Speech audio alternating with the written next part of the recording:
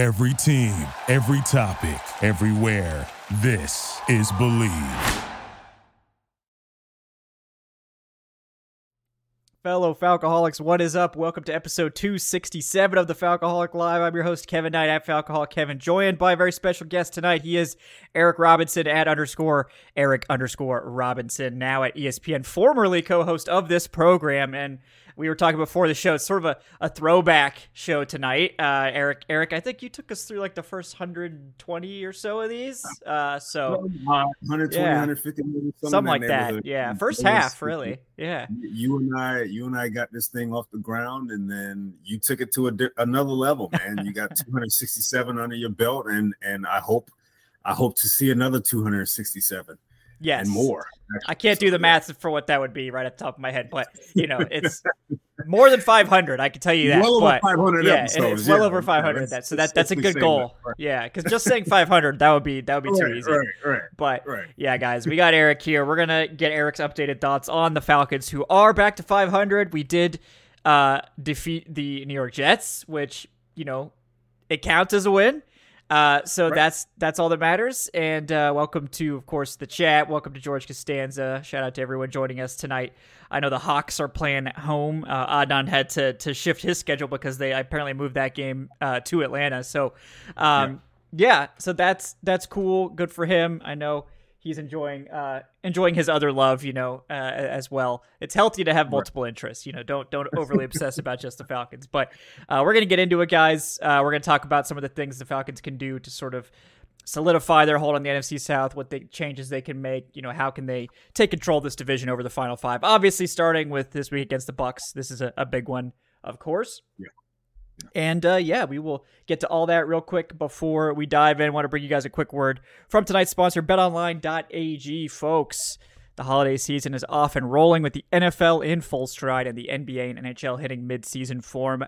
BetOnline is your number one destination for all your sports wagering info. They've got up-to-the-minute sports wagering news, odds, trends, and predictions. BetOnline is the top spot for everything pro and amateur sports, and not just the big four, guys. BetOnline has info available at your fingertips on both desktop and mobile access at any time for almost any sport that's played, from MMA to international soccer. I believe I saw some esports on there even. They've got it all. So what are you waiting for, guys? Check it out. Head to BetOnline today, and remember to use our promo code BELIEVE. That's BLEAV for your 50% welcome bonus on your first deposit. BetOnline, where the game starts. All right, Eric. Well, first of all, I think we had you on at the beginning of November. It was right before we got into the really deep darkness because it was after the Titans loss. We were a little bit shaken by that game. But our faith had not been totally lost, and then now we've had the losing streak, and now we're back to a winning streak, and it's all sort of equalized itself to now we're 6-6. I think we were obviously hoping for better than this, but Falcons still in first place, have a 1-game lead on the rest of the division, and are 4-0 in the division at this point. 3-0. 3-0. 3-0. Yep. Yeah, 3-0. Yes. Don't check my math. Yeah, but we're not doing math on tonight's show. That is one thing we don't do on this program. But just curious how you feel now that we've seen the bad, we've seen some good, maybe, in quotations for this last game. But how are you feeling about the team now heading into week 14? Well, one thing I will say is I gave the team the benefit of the doubt going into the Jets game. I mean, it was already, we knew it was going to be an ugly game in terms of weather. It's going to be sloppy. Not to mention, me personally, I view that Jets defense as a Super Bowl caliber defense. And so I kind of sort of just threw everything out the window and said, hey, whatever success they find today, good on them, because it was going to be the hard to come by. This Jets defense so far this season, especially at home at MetLife, they have been able to truly get at the quarterbacks. They forced 4 turnovers against Jalen Hurts, 3 more against Josh Allen. I think they picked off Patrick Mahomes a couple times.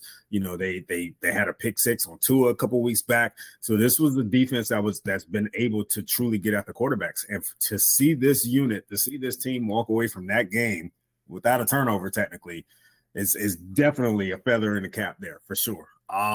Right now, they got a chance to equal last year's win total this Sunday against Tampa, which is huge, and get a game above 500. And not only that, but to really stretch that division lead even more going forward. And we'll see if they're able to get it done. They should be able to.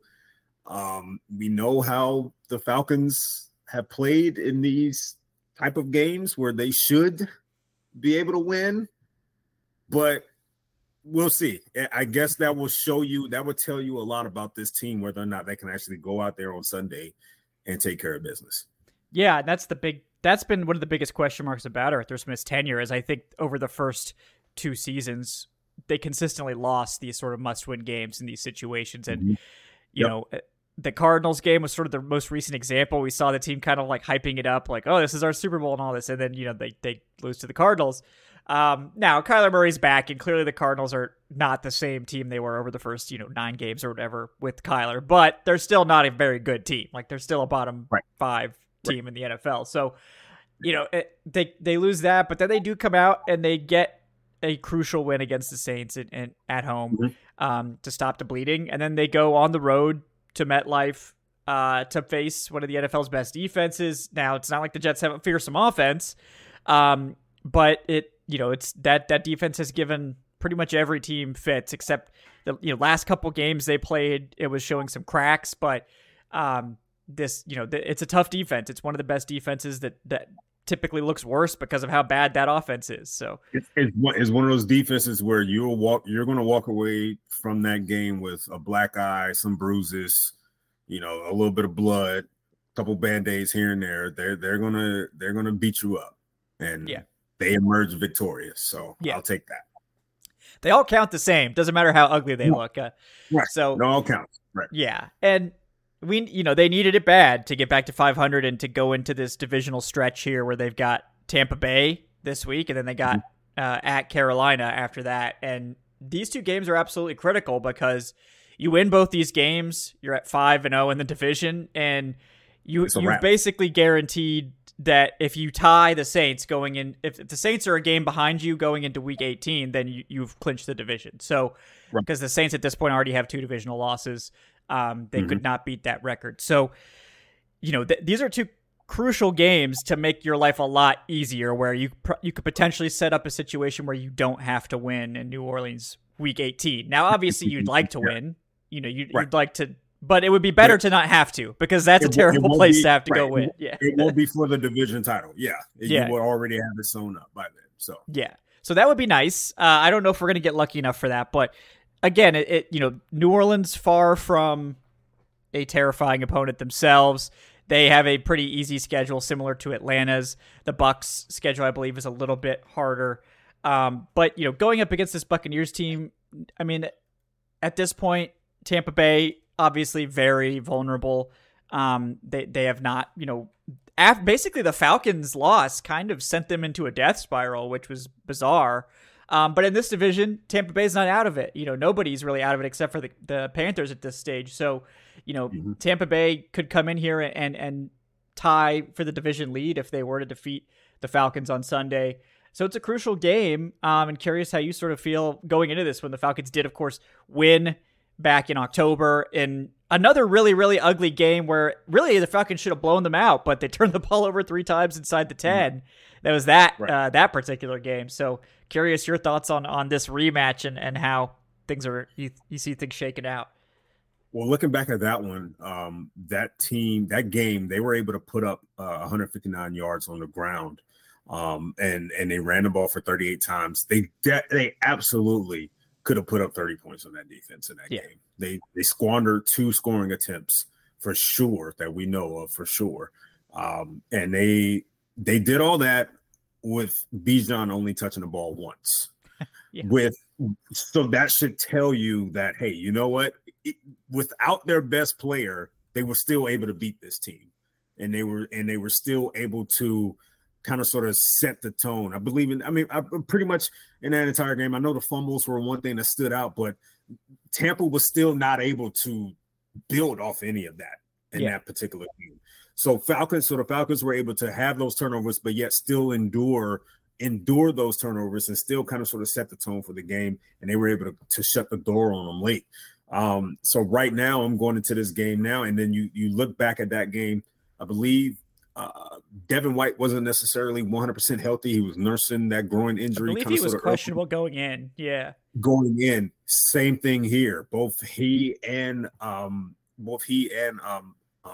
Levante David, yeah. David are both listed as questionable, as well as Jamel Dean going into this game as well. So this is a defense that is kind of hurting right now. And their run defense is definitely vulnerable for sure. They are one of the worst run defenses in the league. They've given up over 100 yards in each of the last 3 games. And I think this is the game where it may not take. I'll take it back. It's not one of the worst defenses in the league, but in the last 3 weeks they have looked a little vulnerable in the run. Yeah. But this is one of those games where I feel like this run attack can win this game for Atlanta.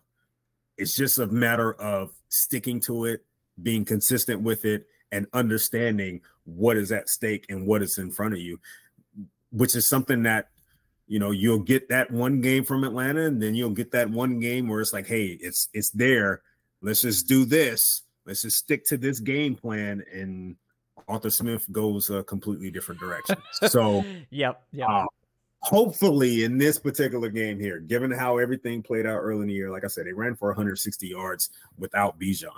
That should tell you everything at this point. Not to mention, if you add on the additional injuries to their linebackers, they're probably 2 of their best defenders. This is a defense right now that's kind of sort of coming into it, and you can kind of sort of pick them apart with the run game. Yeah, and yeah, you mentioned the injury report. It's quite long for both teams going into this one. Levante David was back to full today, so it seems like he's on track. But Devin White still out. Vita Vea out today as well with a toe injury. We have let's see who else was out. Yeah, you mentioned Jamel Dean. He's also out. And then, KJ Britt, one of their reserve linebackers, he was limited. And then JJ Russell, another reserve linebacker, he was a DNP, but it was just a personal absence. So they're banged up, on that defensive side of the ball. The Falcons also at this point, Drew Dahlman did not practice with an ankle injury. Nate Landman, we knew, was injured. He, did not participate with a knee injury. Caleb McGarry still out with his knee injury, and then David Onyemata also out. So, the good news, I think, maybe AJ Terrell was limited, so that means he is progressing through the protocol. If he is full on Thursday, that means he's more than likely going to be cleared. So that would be a big boost for him to be back. But yeah, 2 starting offensive linemen out. It does seem like maybe Lakeil London, we're going to get him back, which, especially if Onyemata's not going to play, absolutely critical that we get some defensive linemen back in the room. But both these teams really banged up, and that could be a deciding factor as well, that the Falcons they've lost some key players. Like, if you look at, there's a metric out there that I saw that was like percentage of cap on IR, and the Falcons are among the league leaders in that, even though they don't have that many starters out, and it's because the guys they've lost are all really expensive, like Grady Jarrett. So they can't really afford to lose too much more on defense, particularly going against this Tampa team, which can be good offensively. It hasn't often been good. They seem to be less than the sum of their parts. It seems very familiar to the Falcons. But injuries definitely could be a great equalizer in this one, and then you hit on that as being a potential deciding factor. So we'll have to see how these guys progress. But they, particularly on the defensive line, if they're out Onyemata, we saw what this pass rush looked like without David Onyemata and without Grady Jarrett against the Cardinals, and even against that ramshackle offensive line, they could generate no pressure whatsoever. So I'm a little nervous, certainly, if Onyemata really is in question for this game. A little bit, yeah. But it's I to be honest with you, I will give Ryan Nielsen the benefit of the doubt in that aspect as well. He has shown the ability to adapt and adjust with injury so far this year. We thought, losing a guy like Troy Anderson earlier in the year was really going to cripple this defense, and he slid Nate Landman right in next to Caden Ellis, and they've been able to play some great football so far this season. So I'm going to give him the benefit of the doubt there. I may not give it to a guy like Arthur Smith in this particular aspect because again, when it comes to the play calling, when it comes to the offensive execution, it's all in his hands. And we've seen how that particular element can truly dictate whether or not the Falcons win or lose. So it kind of sort of just lies in his hands. Hopefully in this game, he looks at this and say, hey, you know what? I got a good thing going right now with this run game. I got all three of my running backs here healthy. They've been able to beat up on defenses. You know, they gave New Orleans some trouble a couple weeks ago. The Jets, they kind of sort of wore them down a little bit in the second half with that run game. So let's keep the momentum going there. Hopefully he sticks to that blueprint because I think that's what's going to help him out here and ultimately get them a win here. Yeah, I mean it really has to be the offense this week because and it's going to be, you know, if they're out Dahlman, that's a huge loss obviously. Because you know, with McGarry, they've seemed somehow they've been able to weather that loss. Storm Norton in both the games he's had to start. He's been okay. Like he's been solid. Yeah. So I mean, I have no complaints there. Obviously, especially against the Jets. Yeah, I mean, holding up like he did against the Jets, people are like, "Oh, he had like a 60 PFF grade." It's like, well, against the Jets, that's pretty good. That's like a great grade against the Jets. Good. You know, I'll take there's some long-term starters that had 60s against the Jets. Okay, so I'll take that. Yeah, so it's, you know, I feel okay with that, but yeah, Dahlman, we'll see. You know, the Falcons are pretty cautious with their injuries on Wednesday. Typically, if guys have anything significant, they'll rest them. But, you know, Thursday and Friday will tell the story, but, you know, I'm sure these guys are fighting to get back out there. But like you said, they're going to be down some guys on defense. We're not sure exactly which ones, but they have to figure out a way to get it done on offense because that's been the killer. Like the defense has played well enough pretty much every single week for this team to win, which is a new experience for us as Falcons fans to have that happen. Right. And now the offense is not getting it done. And that's kind of the key, you know, thing I'm harping on in this episode is that the Falcons, they got to fix their offensive issues if they're going to win this division. If they're going to get to the playoffs, they can't just keep relying on the defense to bail them out over and over again. And, you know, you mentioned the run game and it's a big part of it. They need to figure out how to get that going more consistently.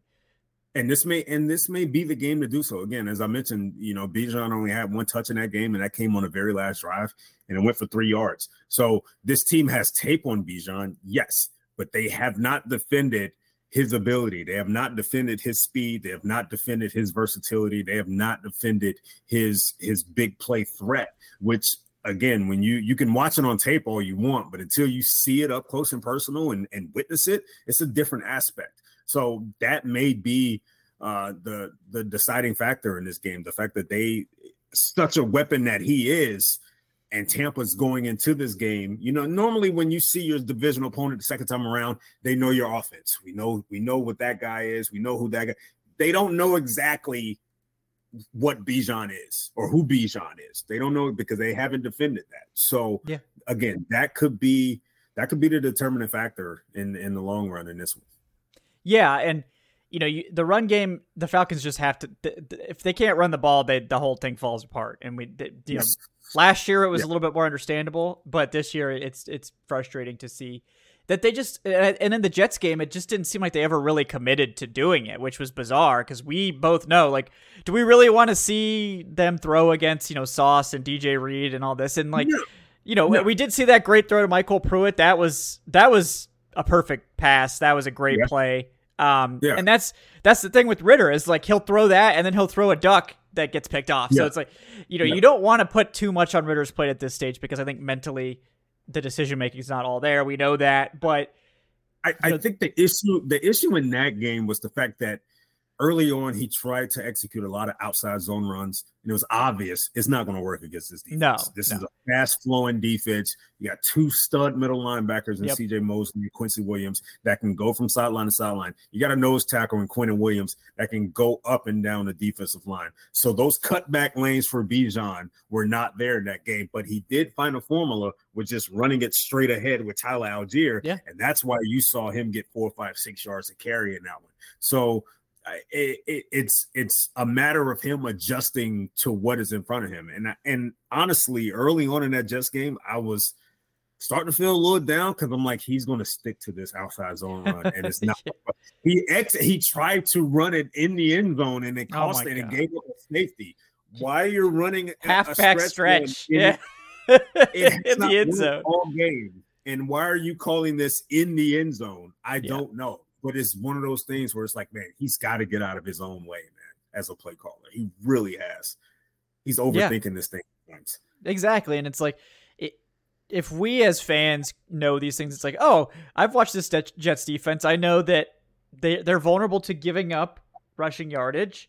That on a yards per carry basis, they're not that bad, right? They're like 19th, but they can get worn down, which is why they're 31st in overall rushing yards allowed. They hold the Falcons to 90 because the Falcons refuse to target their weaknesses, which is Quinnen Williams is awesome, but whoever's lined up next to him on the interior is a problem because they have no more depth there. They've lost Al Woods, their nose tackle. They don't have a good run defender on the inside, and the linebackers, they're really fast, they're really good, but they're vulnerable to getting run through, right? The missed tackles is like the one problem with the Jets defense.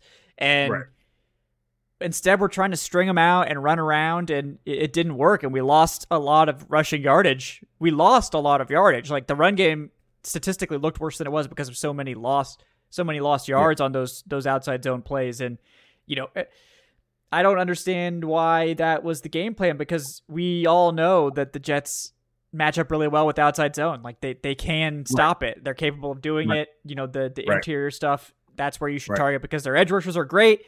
Their interior guys, not named Quinnen Williams, are less great. So run it right at those guys. And instead, we didn't do that. So, and that just speaks to, I think, the frustration that a lot of fans feel around the play calling, which is like, if we know these things, we see these weaknesses just from an outside perspective. Why isn't the Falcons coaching staff seeing these obvious things and doing it? And it's frustrating. I understand that. So, and it's the same formula they need to follow this week. You go back to game one, a lot of their success in the run game came in the interior with Algier and Cordero Patterson. They were able at times throughout the game to get 6, 7, 8 yards a pop.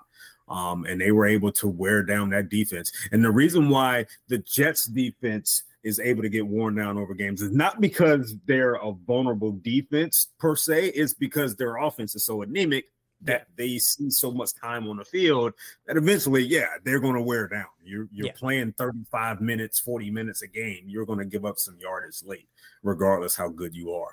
So hopefully he will follow that same blueprint as game one, because in game one, that Tampa defense, they had their hands on their hips in the second quarter, and they were getting popped. I remember Antoine Winfield caught a nice little shoulder from Cordero in the second quarter, right before that first Ritter fumble. So follow that formula, man, and it may lead to success again this week. Yeah. And you mentioned like the Tampa Bay defense against the run, still good, not like heyday of Tampa Bay, where they were the number one run defense, but top 10, they're 3.9 yards per carry, just a hair below the Falcons. They're 8th, in terms of total yardage. They're, I think, also 10th. So this is a good run defense. This is not a run defense. Obviously if Vita Vea is out, that hurts them a lot. So we'll have to monitor that. But against the run, they are pretty good. So the Falcons aren't going to be able to just roll them over like they would be able to do to some teams. This may be a game where they do say, especially if Jamel Dean's out, let's see if we can test this team through the air. I think that, when Ritter had one of his best games passing against this Tampa Bay defense, I think that was one of his rare mistake-free games, throwing the ball. I mean, obviously the fumbles were awful. I mean, there was brutal, but it's like if it's not one thing, it's another with Ritter. But up and down, like the moving of the ball was going quite well. So maybe they found something that worked there. But the Tampa Bay defense against the pass, 28th in passing yardage allowed, and I believe almost at the bottom, 28th in net yards per attempt as well. So very vulnerable defense against the pass. It may be that they do need to lean a little bit more on that, and then they sort of salt the game away with the run. But I mean, I don't care how you get it done. We're not the offensive coordinator. We're not the coaching staff. It's not our job to figure out how to do this, but they got to figure out some way to make it work, because this is a crucial game, for the standings. And if you lose this game, the Bucs will tie it up with you, and they'll have a chance to take over the division. And your grip on the division gets a lot weaker, where if you win this game, you sort of take a really strong grip, where it's like, okay, you're 4-0 the division. The Saints basically have to win out. And that's not out of the question for the Saints, right? I mean, they play Carolina, they play the Giants. Maybe they have to go to Los Angeles to play the Rams. That's probably the toughest game left on their schedule. They have to go to Tampa Bay. And then we get to play them in week 18. But 4 of the Saints' last, 6 games or whatever are in New Orleans. So they, and that it's a different team in New Orleans. It really is. Like, they play so much better when they're in New Orleans. So I go back to a couple of weeks ago. Tampa was on the road in Indy, and they gave up 155 yards on the ground. They almost gave up 100 yards to Jonathan Taylor alone. And they the Colts end up emerging victorious in that particular game. So that game, along with giving up 159 to the Falcons early in the year, they also gave up over 200 yards to the Eagles earlier in the season in September as well. So they've had a few games where it's like, man, the run defense is pretty leaky here, and it's cost them victories. They, ironically, in those 3 games, they lost all 3. So I'm looking at it and saying, they're top 10. They're very solid in terms of yards per carry, but I feel like they can be had. Can be had. Hell, even Carolina was able to put up 133 yards, and we know Chuba, they cannot run the football to save their life. Chuba Hubbard going off. He had 2 touchdowns. They were able to have some type of success this past week. So that's why I'm feeling a little optimistic about the run game going forward. Exactly. Especially if the linebacker, it seems like Levante David will be back, but no Devin White, probably. Vita Vea, if he's out, obviously that's huge. So those 2 guys, that would be massive in terms of the Falcons' ability to run the ball successfully against them. But I mean, it's just such a key game for this team. That they have to figure out a way to get that done, because they do win this game against Tampa. They're set up well. Then they go to Carolina in a game that they should be expected to win. And I know people mentioned it. Yes, like, it is at home, so that helps. Like, the Falcons are at home in this game. They already got the road win. And they seem to, other than Mike Evans just getting his every time he plays the Falcons, he's going to have a touchdown in this game, guys. You can write that down. But if they can just limit the damage and actually get Baker Mayfield on the ground a little bit more, then they should be okay.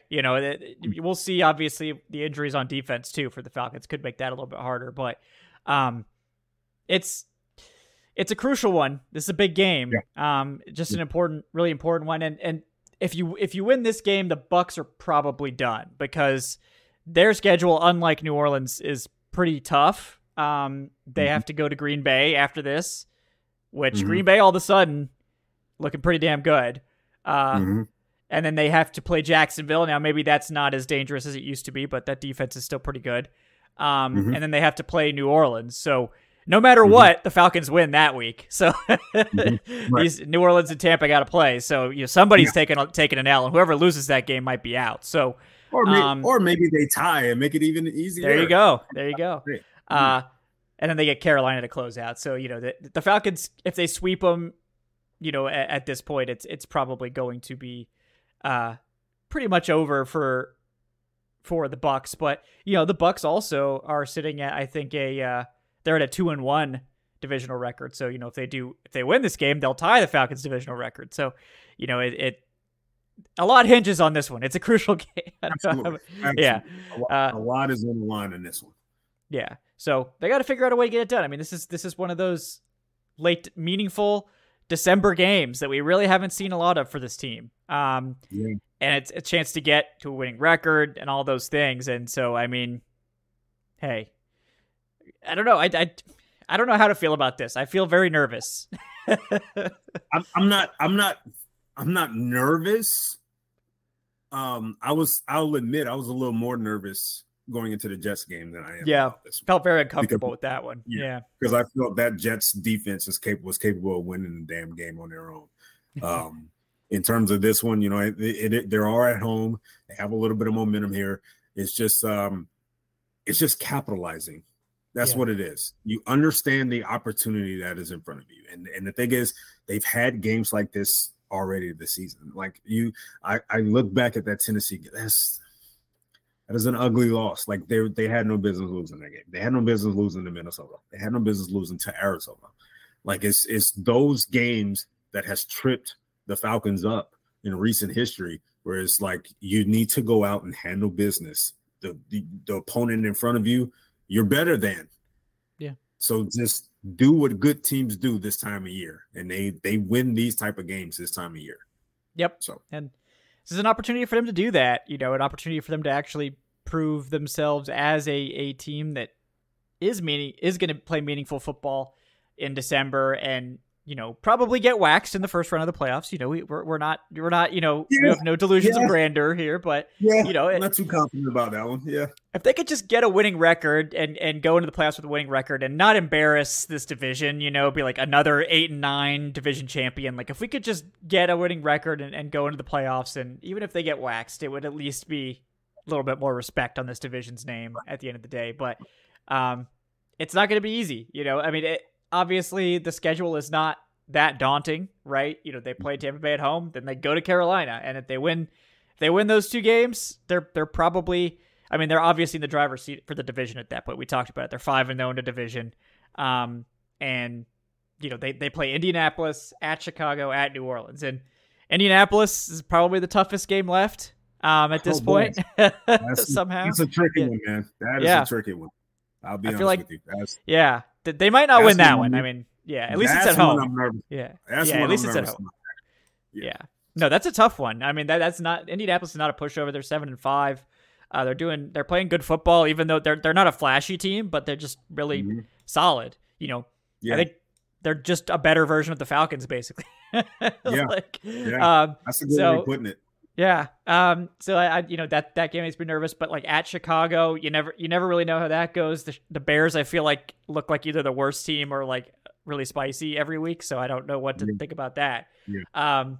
And then at New Orleans, which hopefully you don't have to win that game, because at New Orleans week 18, if they're fighting for a playoff spot, that's going to be a tough game to win. You know, it just will be. So, it may be, but I definitely wouldn't mind put them out their misery. I mean, there's always that. Yeah. That would be nice. If they could do that, then perfect. That'd be great. Yes. If just only that though, nothing, you know, I don't want the pain of them sending us home at that point, but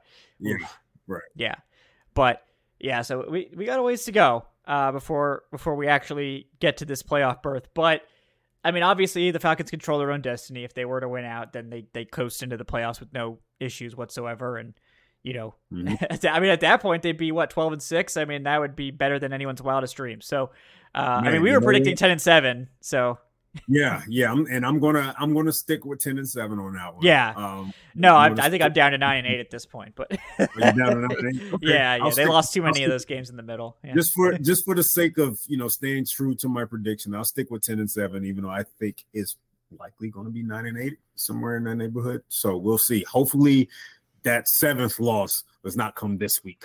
Yes, however, that would be good. They need to save those losses for later. Yeah. At the very least, lock up the division over the next 2 weeks. Yeah. That would go a long way. It would go a long way. That would go a long way. Yes. Mm-hmm. All right, let's get to a couple donations here before we continue on. We got George Costanza with the $2. What's up, George? Says, no matter what we have to endure as a Falcons fan, we can at least sleep well at night knowing that we don't have David Tepper as our owner. What a dumpster fire that whole organization is, and you hate to see it. Smirks menacingly. Man. Yeah. You know, that is very surprising seeing what is going on over there in Carolina. It's wild, man. I think we knew that they were going to be a bad team, but I don't think we expected them to be the worst team in the league. And that is exactly what they are. And it's not going to get any better, especially when you don't have a first-round pick. You don't have a first-round pick. You don't have much of an O-line.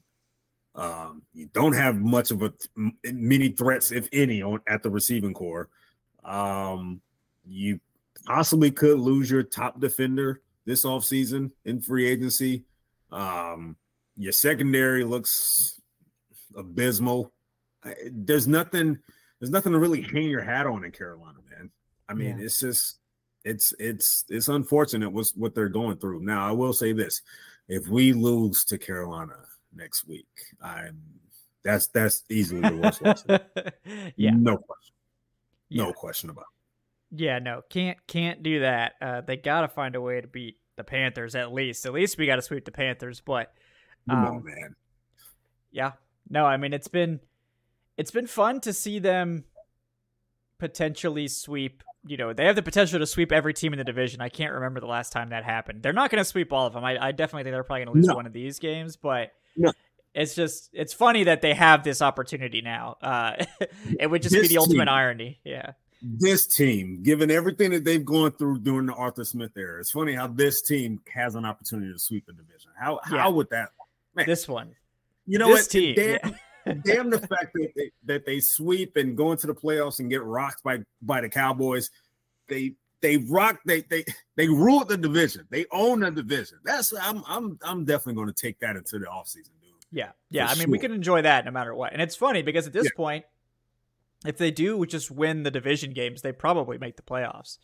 Absolutely. Like they probably win the division outright at that point because they'll be 9-8 and they'll give losses to Tampa Bay and to New Orleans. So, you know, given that they'll win the tiebreakers at that point, that's probably enough. So it's like, oh, they could lose the 2 non-division games. It's okay. So ultimately we keep coming back to the most important 2 games left on the schedule at this point are probably these next 2. And then the New Orleans game is probably, you know, the next one after that. But they're all important. I mean, when you're 6-6 in December, they're kind of all important to some extent. They're all important. They gotta figure out a way to get it done. But let me get to some more of our donations here. We got Jason Gaines. What's up, Jason, with the $2? He says, Eric, I think it would be funny. You should pull a Stephen A. Smith, and every time you sign off, you should say, thanks for watching me on YouTube. For more live sports and premium content, make sure you're subscribing to ESPN Plus. Yeah, I mean, I've given an opportunity to plug at the end. You know, I don't know that you've actually ever plugged ESPN Plus, but no, I'm not going to do it. I'm not going to do it. It's too tacky. It's too corny. It is. I'm away from work. I'm off the clock. Let it be. I'm good. Yeah, he's a man of the people at this point. Man of the people, not a man of the man of the suits. You know, he's not there for the shadowy, you know, ESPN figures in the back. Yeah. No, so, I'm not. Unless you guys are watching, in which case, you know, you're very handsome. Yeah. But we got George Costanza again with the $2. Thanks, George. He says the best way to fix our secondary issues is to invest in the pass rush. When quarterbacks get to sit in the pocket for 7 seconds, even Deion Sanders couldn't cover these guys for that long. Hey, I would love to the sexy pick of a quarterback, but we could consider Swift out of UT as well. I mean, you know, it kind of depends on what they do with like Jeff Okudah and stuff like that. You know, do they bring him back? It seems like they're probably going to prioritize AJ Terrell, and then they should. But, you know, I'm curious really about what they do in the secondary because we saw Clark Phillips play really well outside, you know, and that was in AJ Terrell's spot even. So, you know, if they have a lot of confidence in Phillips, that could be, you know, let's let Okudah walk because we don't want to pay. You know, Okudah's going to probably get a decent contract at this point. You know, we'll see how he finishes the season. But they're going to have some tough decisions to make in the secondary. But they're going to have to invest in the pass rush. That's non-negotiable. So. let's take a little time out of the show, Kevin. Let's give some flowers to Jerry Gray and Steve Jackson. Yeah. Those guys have come into this building and they have revamped this secondary and they have molded this secondary to be one that you can actually hang your hat on, man. Like this, Jesse Bates is playing like an all-pro. You know, Clark Phillips. What I saw from Clark Phillips this past week, you and I were always impressed with Clark Phillips. Yeah. But seeing what we saw from him in run defense, like, man, I'll take that every day of the week for a kid that's 5'9". I swear, man, I wish if he was 6'2", Kevin. Oh, he would have been a top 10 pick if he was 6'2". Oh, good Lord. If he was 6'1", 6'2", man. Jesus, he'll be a hell of a prospect. But, you know, what they're getting on him, they have a good problem now because D. Alford has played very well all year at the slot corner position, at the nickel spot, and Clark Phillips, you felt like was going to be a guy that they were going to have, you know, they were going to insert at some point throughout the season as well. But, you know, the emergence of D. Alford has given them an opportunity to say, hey, you know what, we got 2 guys here that we don't know how to give them playing time at this point. Yeah. So they have a good problem on their hands right now. But what they do in the draft going forward, it's tough. It's definitely edge. It's definitely gonna be edge. it may be a quarterback. In the first round, it's gonna be a quarterback. Yeah.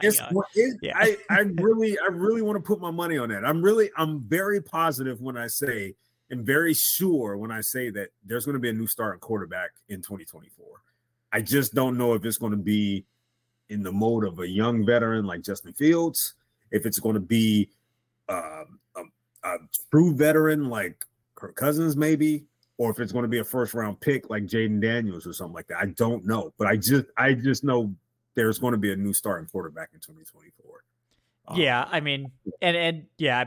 I think at this point Arthur Smith has to try to paint it that it's, this is very meta, but I mean at this point I think Arthur Smith has to kind of try to paint Desmond Ridder as the problem, or else people are going to lose faith entirely. Like, I think he has to kind of sell us on like Desmond Ridder couldn't run my offense.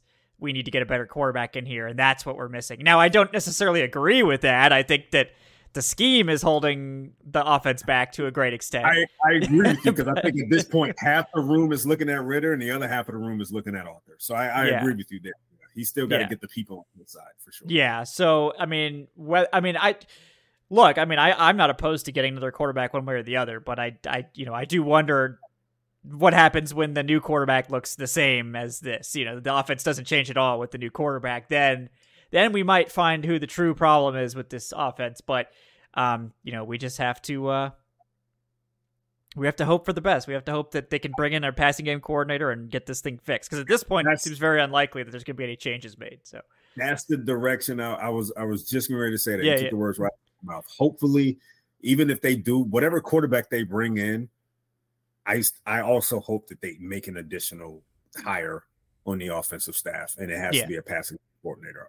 I think if you bring in a guy that's able to take that particular aspect off of Arthur Smith and say, hey, I got the passing game, you run the football, that's your bread and butter, let's mesh this together and put this thing together going forward, then I think you'll definitely start to see the dividends being paid off then. But I really do feel that is very much imperative this offseason, along with getting a quarterback, to bring in another guy in that room to help out these passing game concepts, because he hasn't shown a lot to me over the last 2.5 years, or whatever, to say, we have something there.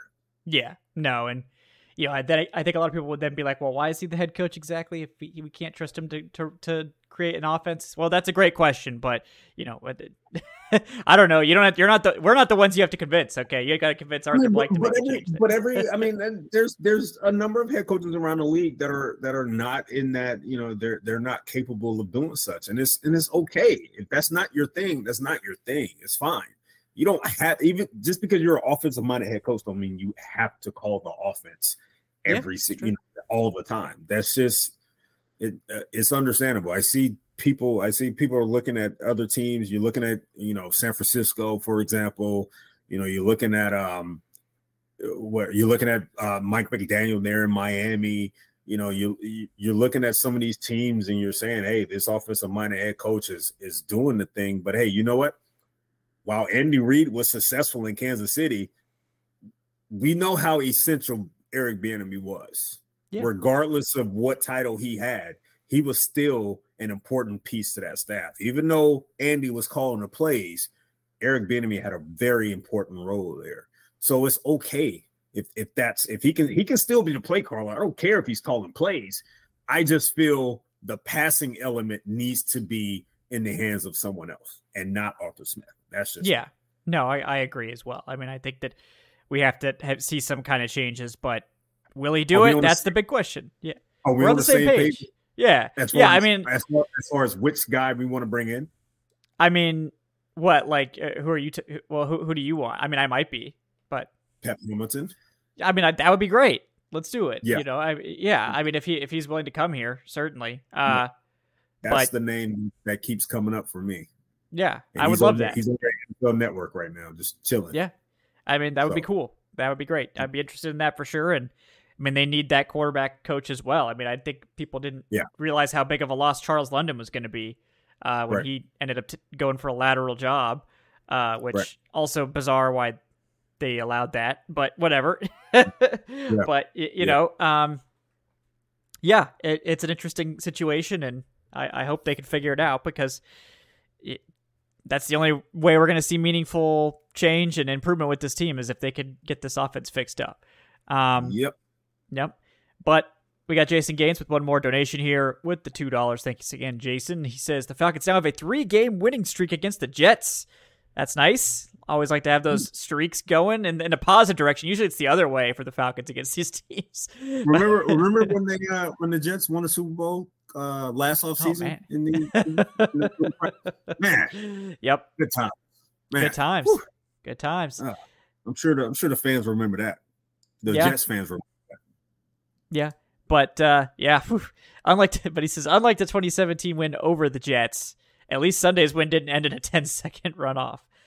Let's sweep the Bucks, and also we won't have to listen to Jonathan Vilma this week since it's a CBS broadcast for Falcons Bucks. Yeah, well, you know, small miracles, right? It's a CBS game for Falcons Bucks. Is it? I think at one point it was. It might have been changed, but oh boy, that's not. Yeah, good. Yeah. I much rather listen. Right. I think they're undefeated with Vilma this year, aren't they? Honestly, they might be. Yeah, it's his vitriol fuels them. Yeah. I know Vilma was there for the Green Bay game. Yep. I believe I don't think he was there for the season opener. Mm-hmm. I know he called the Green Bay game. So I think they are undefeated with Vilma this year. Mm-hmm. Yeah, because New Orleans Jets. Yeah, so all that stuff. Yeah, no, I mean, maybe he's the good luck charm. Maybe we do need Vilma this week.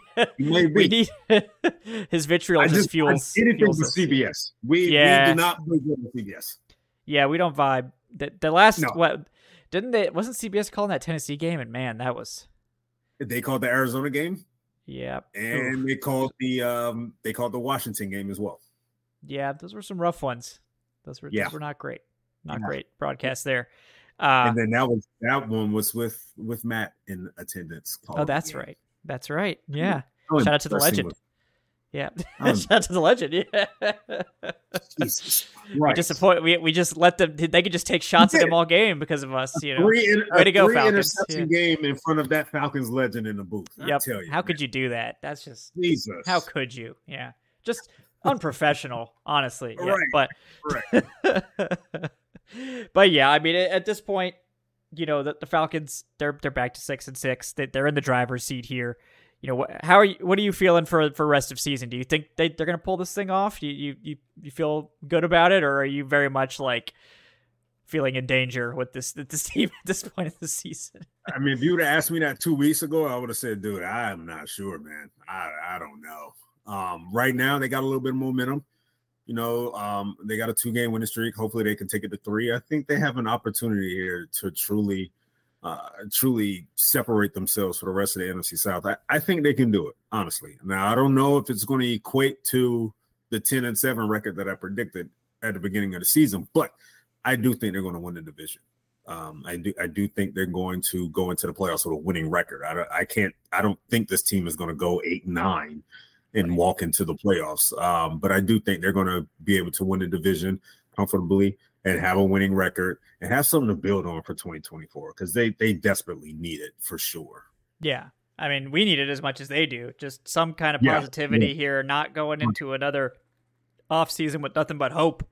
You know, and they need to start getting that playoff experience. I mean, all the playoff guys from that 2017 team are almost gone at this point, and there's just not. It's a young team with not a lot of experience in the playoffs. So even if you're going to just go get your asses kicked, getting used to that atmosphere is significant too. So there is a little experience on the defensive side of the ball. Yeah. We got Calais, obviously. We got Onyemata. We got Jesse back there as well. Yeah. Jesse Super Bowl, made big plays in the Super Bowl. So we have a little experience, at least on the defensive side of the ball, which is the better unit of the two. So hey, that might be a benefit for us. Mm-hmm. Yeah, no, I mean that you're absolutely right. We definitely have more of that veteran presence there. Just the experience, though, like they just need to get used to winning football, even if it's not pretty, even if it's ugly, even if it's not great. They just need to get get that winning record and get into the playoffs and get used to what that feels like, and for us, it'll be like we're going to go into that playoff game with no expectations. This is not going to be like a tense playoff game. We're probably going to be like 6 beers deep by the fourth quarter, probably getting our asses kicked, but we're not really going to care. We already won our playoff game to get into the playoffs, so we're fine. Whatever, which is sad, but that's where we are at this point. Yeah, that's just kind of. Don't get embarrassed. Yeah, you're likely going to just don't lose 40-0. That's yeah. If you could keep it within 2 scores, just hold our attention. For 4 quarters. We'll take that. We'll take that. Yeah. Just keep it, within 10 points. Keep it like a single-digit loss. Is that too much to ask? Maybe, honestly, but we'll see. This team plays everybody close. Yeah, it's fine. If that single-digit loss was to, Dallas or Philly, hell yeah, I'll take that. Yeah. Granted, seeing how much talent those 2 teams have, I'll take that any day, honestly. Yeah. Well, I think we've covered it well, Eric. A lot of takes tonight. Appreciate your time, insight into this frustrating team that we all know and love, the Atlanta Falcons. But guys, he is Eric Robinson. He's at _Eric_Robinson, currently at ESPN. And this is your opportunity to plug, ESPN Plus, whatever. I'm not plugging ESPN. I will not plug ESPN on a Falcoholic. I will not do that, man. I can't do that. ESPN has enough plugging and enough. Yeah, they don't need our help. Yeah, they don't need another plug here. No, they're fine. Mm-hmm. They're fine. Yes, they're fine. Yeah, they're just fine. They don't need our help. Are we doing score predictions? Yeah, go for it. What you got? I'll take of course the Falcons here. 24-14. Yeah. Wow, so 10-point win. Yeah. I think they get a comfortable win here. I think that defense creates a couple of turnovers late, something that they've been able to do in recent games. I think eventually it may not start off great, but I think that run game truly gets into a second gear in that second half, and I think that run game kind of sort of carries them to victory. Yeah, no, I could see that happening for sure. I mean that would not surprise me. That I would like that. It would be nice to get a 10-point win against the Bucs, and we'll see how the injuries shake out too, because that does matter as well. But I think I would go like 23-17 or something like that. Something where we're probably still sweating at the end, but the Falcons win a little bit more convincingly than last time, but probably also make some stupid mistakes. But hopefully we can clinch it with the. Yes, I know Nico says Koo clinches it. Or maybe we can ice it away with the running game, salt it away, whatever you want to say. That'd be nice too. So let's see it. Yeah. Let's give Koo a break. Yeah. You've won enough game for us this year. He needs to kick his more than 1.5 field goals for my prize picks. And after then he can take a break. Yeah. Kicks early on, but I don't, we don't need Koo to win it this time. Let's give Koo a break. He's already put the cape on for us enough this year. So. Yeah, you got to give that leg a rest. Give that leg a rest. Yeah. We need it. We need it for the playoff run, right? So. right. But I do think they'll find a way to win it. It's at home. They've tended to play their best ball at home, and they really outclassed the Bucs in that first matchup on the road, and they made just so many mistakes. They still end up winning that game because the Bucs are just not very good. They were definitely the more physical team, and I don't think we expected that in that first matchup. I don't think we went into that game thinking like, hey, they can really punch these guys in the mouth, but they did on both sides of the ball. Granted, the fumbles are the fumbles, but you take away that run game was able to swing and swing hard in that game, and they were able to make Baker Mayfield uncomfortable all game. So let's hope they're able to duplicate that. Yeah, I certainly hope so. We got one more donation from Corey Carter. What's up, Corey? He says, we did run the ball successfully in that first matchup, so I bet we'll throw a lot more in this one because the Bucs won't be expecting it. Hashtag Arthur Smith logic. Well, there you go. Yeah. Sounds like it. Well, it's funny because the Bucs are actually very vulnerable against the pass, so that would actually be logical. So instead we're probably just going to only run the ball into into an inexplicably really good Bucs run defense, despite losing Vita Vea, and then we should have passed the ball more, something like that. But yeah, oof. Yeah, let's not think of that. I mean, I really. Yeah. Let's stick to what's working. All right. The Yes. run game is working right now. Let's stick to that. Let's just get it done. I don't care how ugly it is. Again, Right. just get it done. Get it you know, done. these you got to win these division games. That's really it. You got to find a way to Absolutely. get these dubs and get out it. Well, don't get out of there. You know, go home and bring home the dub. Bring home the dub. Yeah, That's what we'll absolutely. go with. But guys, I'm Kevin Knight at Falcoholic. Kevin, thanks so much for hanging out with us here on this Wednesday night. I know you could be watching the Hawks. I don't know how that's going. Maybe that's why people are here instead. But for those of you joining us live during the Hawks game, thank you. We will, of course, be back with a game preview for you guys on Friday, covering this Bucks game in a little bit more matchup detail. And then, of course, we'll be back on Sunday for that post-game show. Hopefully another big dub this week. And guys, yeah, thank you so much. Tonight's show is, of course, brought to you by BetOnline. Please like, subscribe if you're watching on YouTube. If you're on your podcast platforms, leave us that 5-star review. If you're looking to support the show, you can join up with a channel membership now. Those are live. If you're on YouTube, if you're more of a podcast listener, check out the Patreon, patreon.com/Falcoholic Live for those exclusive perks, early access, all that good stuff. Appreciate everyone who's already signed up and supporting there. Thank you guys. And yeah, we'll be back soon with more Falcons content. Hopefully things stay positive. Hopefully we crush it and get this team to the playoffs, because it's been too long. It's been way too long. It's been 84 years. Yes, exactly. This team is that team. It's not. I feel like there's a few teams that actually it has been 84 years for the playoffs, but we're not quite there. But it feels like it. Certainly, it feels like it. Yeah. So please, Falcons, let's not Falcon it up this one time. Right. You know, we don't ask for a lot, but we don't. We don't. I feel like we don't ask for a lot, but even then, we still don't get it. So, you know, we'll see if it changes this week. But guys, thanks so much for joining us. We'll see you next time. Have a great night, folks.